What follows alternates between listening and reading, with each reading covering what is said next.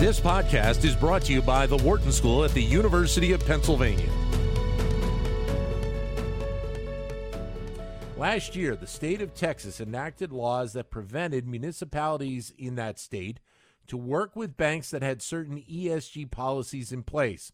And this could have downstream impact in communities. In this case, 5 of the largest municipal bond underwriters no longer doing business in the state of Texas. And that move has led to higher levels of interest paid by municipalities in the months since the laws were enacted. But in the scope of our conversation, we focus on how this will impact, say, the gun and ammunition industry in the state, which is obviously big business.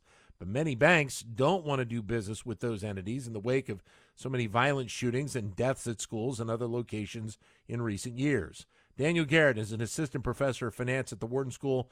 He was co-author of a paper that looked at these developments titled Gas, Guns, and Government Financial Costs of Anti-ESG Policies.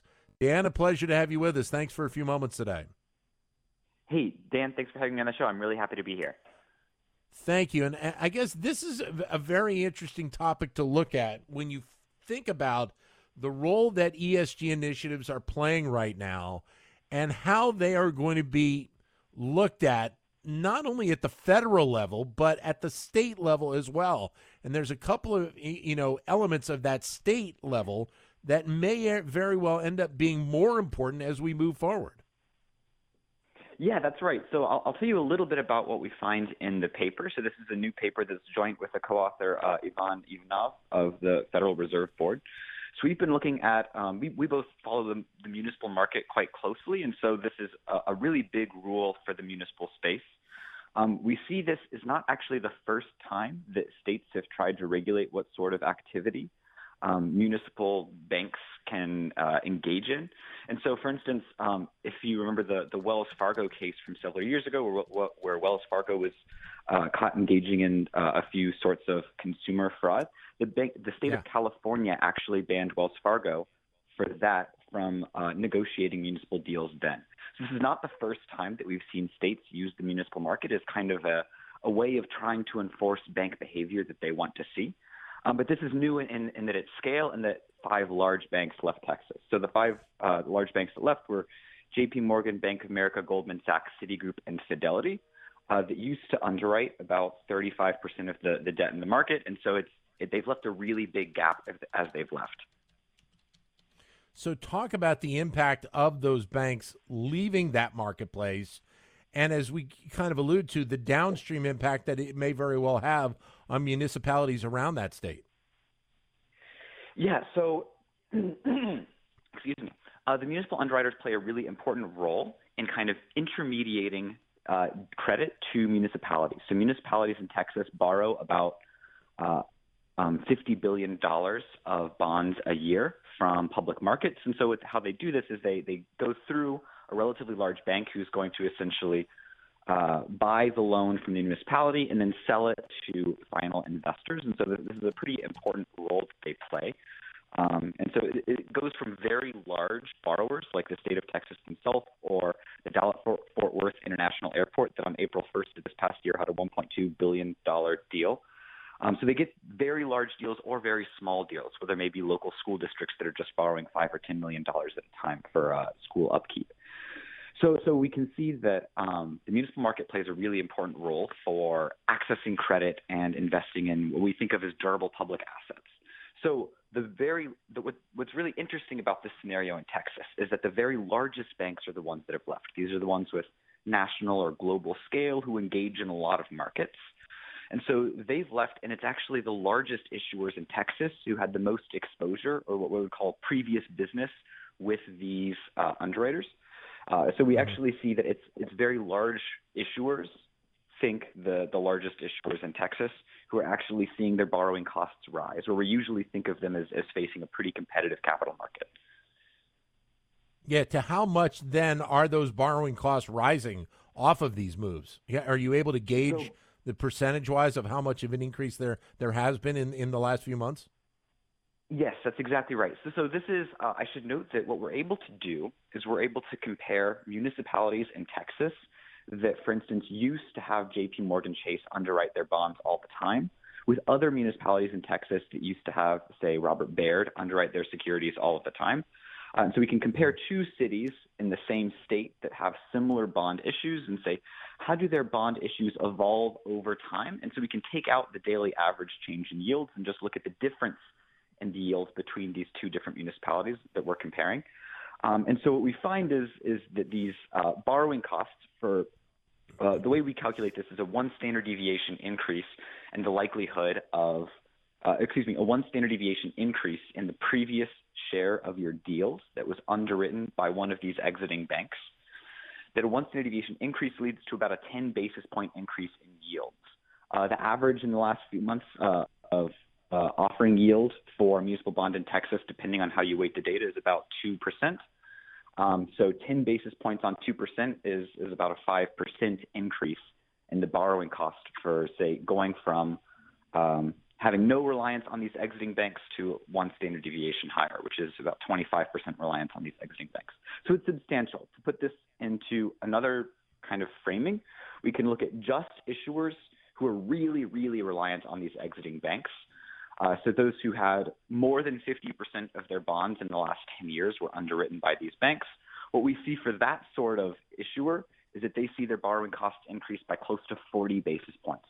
We can do this a bunch of different ways. We can do different comparison groups. We can compare to borrowers outside of Texas. We can compare to borrowers in non-Texas states that also don't have income taxes, because that has important characteristics for how municipal income, bond income is taxed. And so we can compare to just Florida, and we see this increase of about 40 basis points for the most exposed people is consistent across all of our specifications.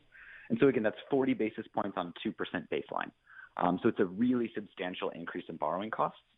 And if we try to turn that yield into, say, how much does that raise the net present value of interest costs going forward for the state of Texas? What we can do is we can take this increase in yield, 10 basis points on average for a 1 standard deviation increase. We can multiply that by the 35% exposure in the market. And then we can multiply that by the principal of bonds that have been issued since the rules took place in September of last year.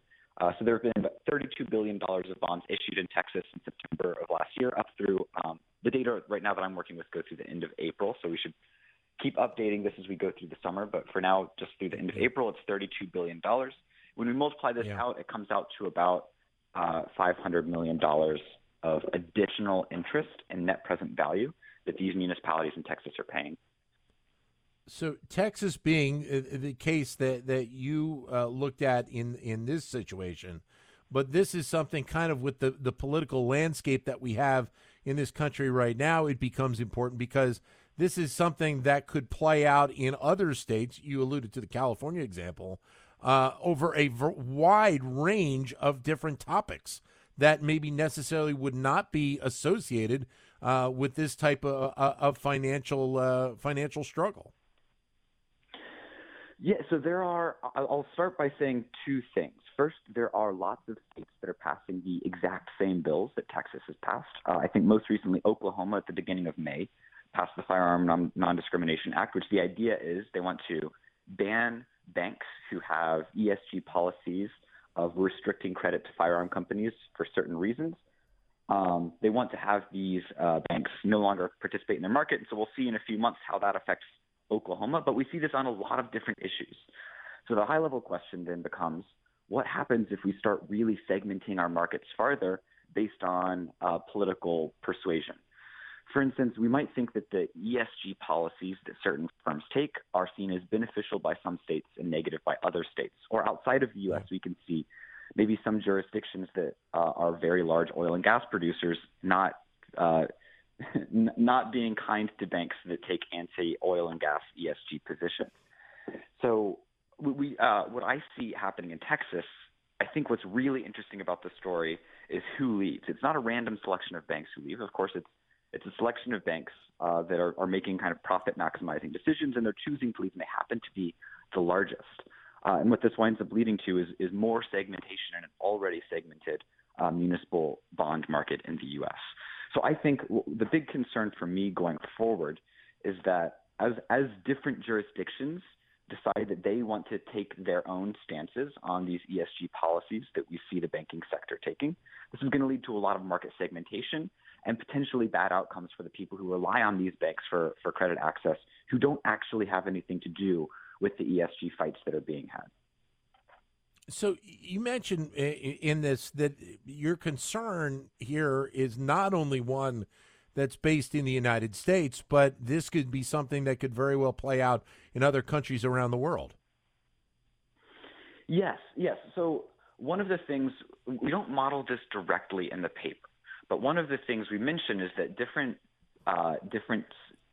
government jurisdictions that have different reliance on these businesses that may feel like they're being punished by ESG policies have very different incentives for how they fight back against the banks. And so we do expect that as different industries that may have different societal impacts in the U.S., that large U.S.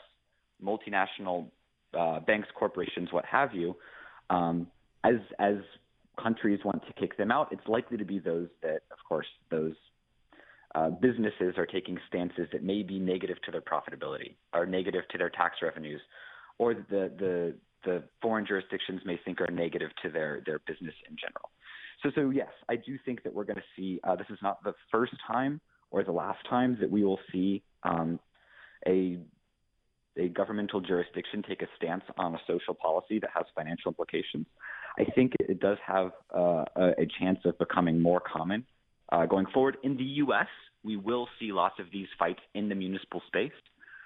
Since interstate banking deregulation, we don't see states have a lot of other markets they can really punish banks using.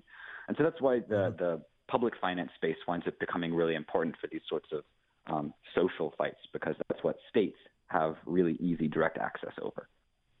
Are you able to determine, and is there then, because of the higher rates that are paid on some of these bonds, a downstream impact on the people in those communities as well? So I should note, in this paper, we only have a few months of data so far because these laws only came into effect on September 1st of last year, so it's hard to see long-run impacts. But I should note there are lots of recent papers. I'll note a few. There's a group of researchers at the New York Fed who are looking at a lot of what happened in the municipal space at the beginning of the COVID crisis, looking at the impact that municipal liquidity, the municipal liquidity facility had on kind of municipal borrowing, municipal employment, municipal outcomes, and they find that these markets are really important for determining the scope and scale of municipal government. And they're not alone. There's a lot of new research showing as borrowing costs go up for municipalities. There's a new paper by, I'm going to draw a blank on his name, Professor Agarwal at the London School of Economics, arguing that the way that bond insurance fell apart in the Great Recession for municipal bonds led to worse water quality in the U.S. So these papers are lots of people are working on trying to figure out exactly how much municipal borrowing cost impacts people who live in communities. But there's a lot of research out there saying that these impacts are real and material and do have impacts on everyday people's lives.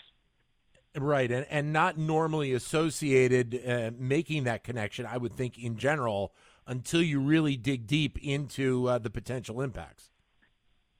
That's exactly right. And so as we dig into the impact, hopefully we're going to learn more, and hopefully we'll kind of see what happens in the Texas scenario. I should note that in the beginning of May, it seems that Citigroup and JP Morgan, at least, have more or less re-entered the Texas market, trying to say that they think their ESG policies are in compliance with the Texas laws, despite the fact that Texas industry groups say the bank's ESG policies are not in compliance. But it does seem that people have recognized this is costly. And so actually, I mentioned earlier this DFW airport deal in April. This was underwritten by Citigroup, who was one of the banks that left over the ESG rules in Texas, but has since come back and said they think they're in compliance, and that they were the best people, the lowest cost people to underwrite this deal for the Dallas-Fort Worth airport. And so they wound up doing it. And so I'm not sure how much willpower there is in Texas right now to uphold the kind of ongoing equilibrium that we saw after September 1st. But that Right. people have realized that it's kind of costly and that we need to kind of keep an eye on the costs incurred by this. Well, and I think you bring up an interesting point, and this is probably, again, kind of going to be a focus in the future, is the actual mindset of these banking institutions of maybe stepping away from the state because of the issues over the ESG policies, but maybe saying, we need to get back in. And part of it, I'm sure, is tied to the financial component of having these bonds made available. That's right. And so there's definitely a trade-off for every bank making this decision. They're saying, is our ESG policy better for us than being in Texas? And as more states join Texas, it may be that calculus changes. And as they learn more information about how that affects their own profits for them to no longer be in a certain state, that can change the calculus. So I think there's going to be continually updating. It's going to be a dynamic problem, but in the first 8 months, it looked really costly for Texas municipalities. All right. Great to talk with you, Dan. Thanks very much. All the best. Hey, Dan, thank you so much for having me. It was good to talk to you.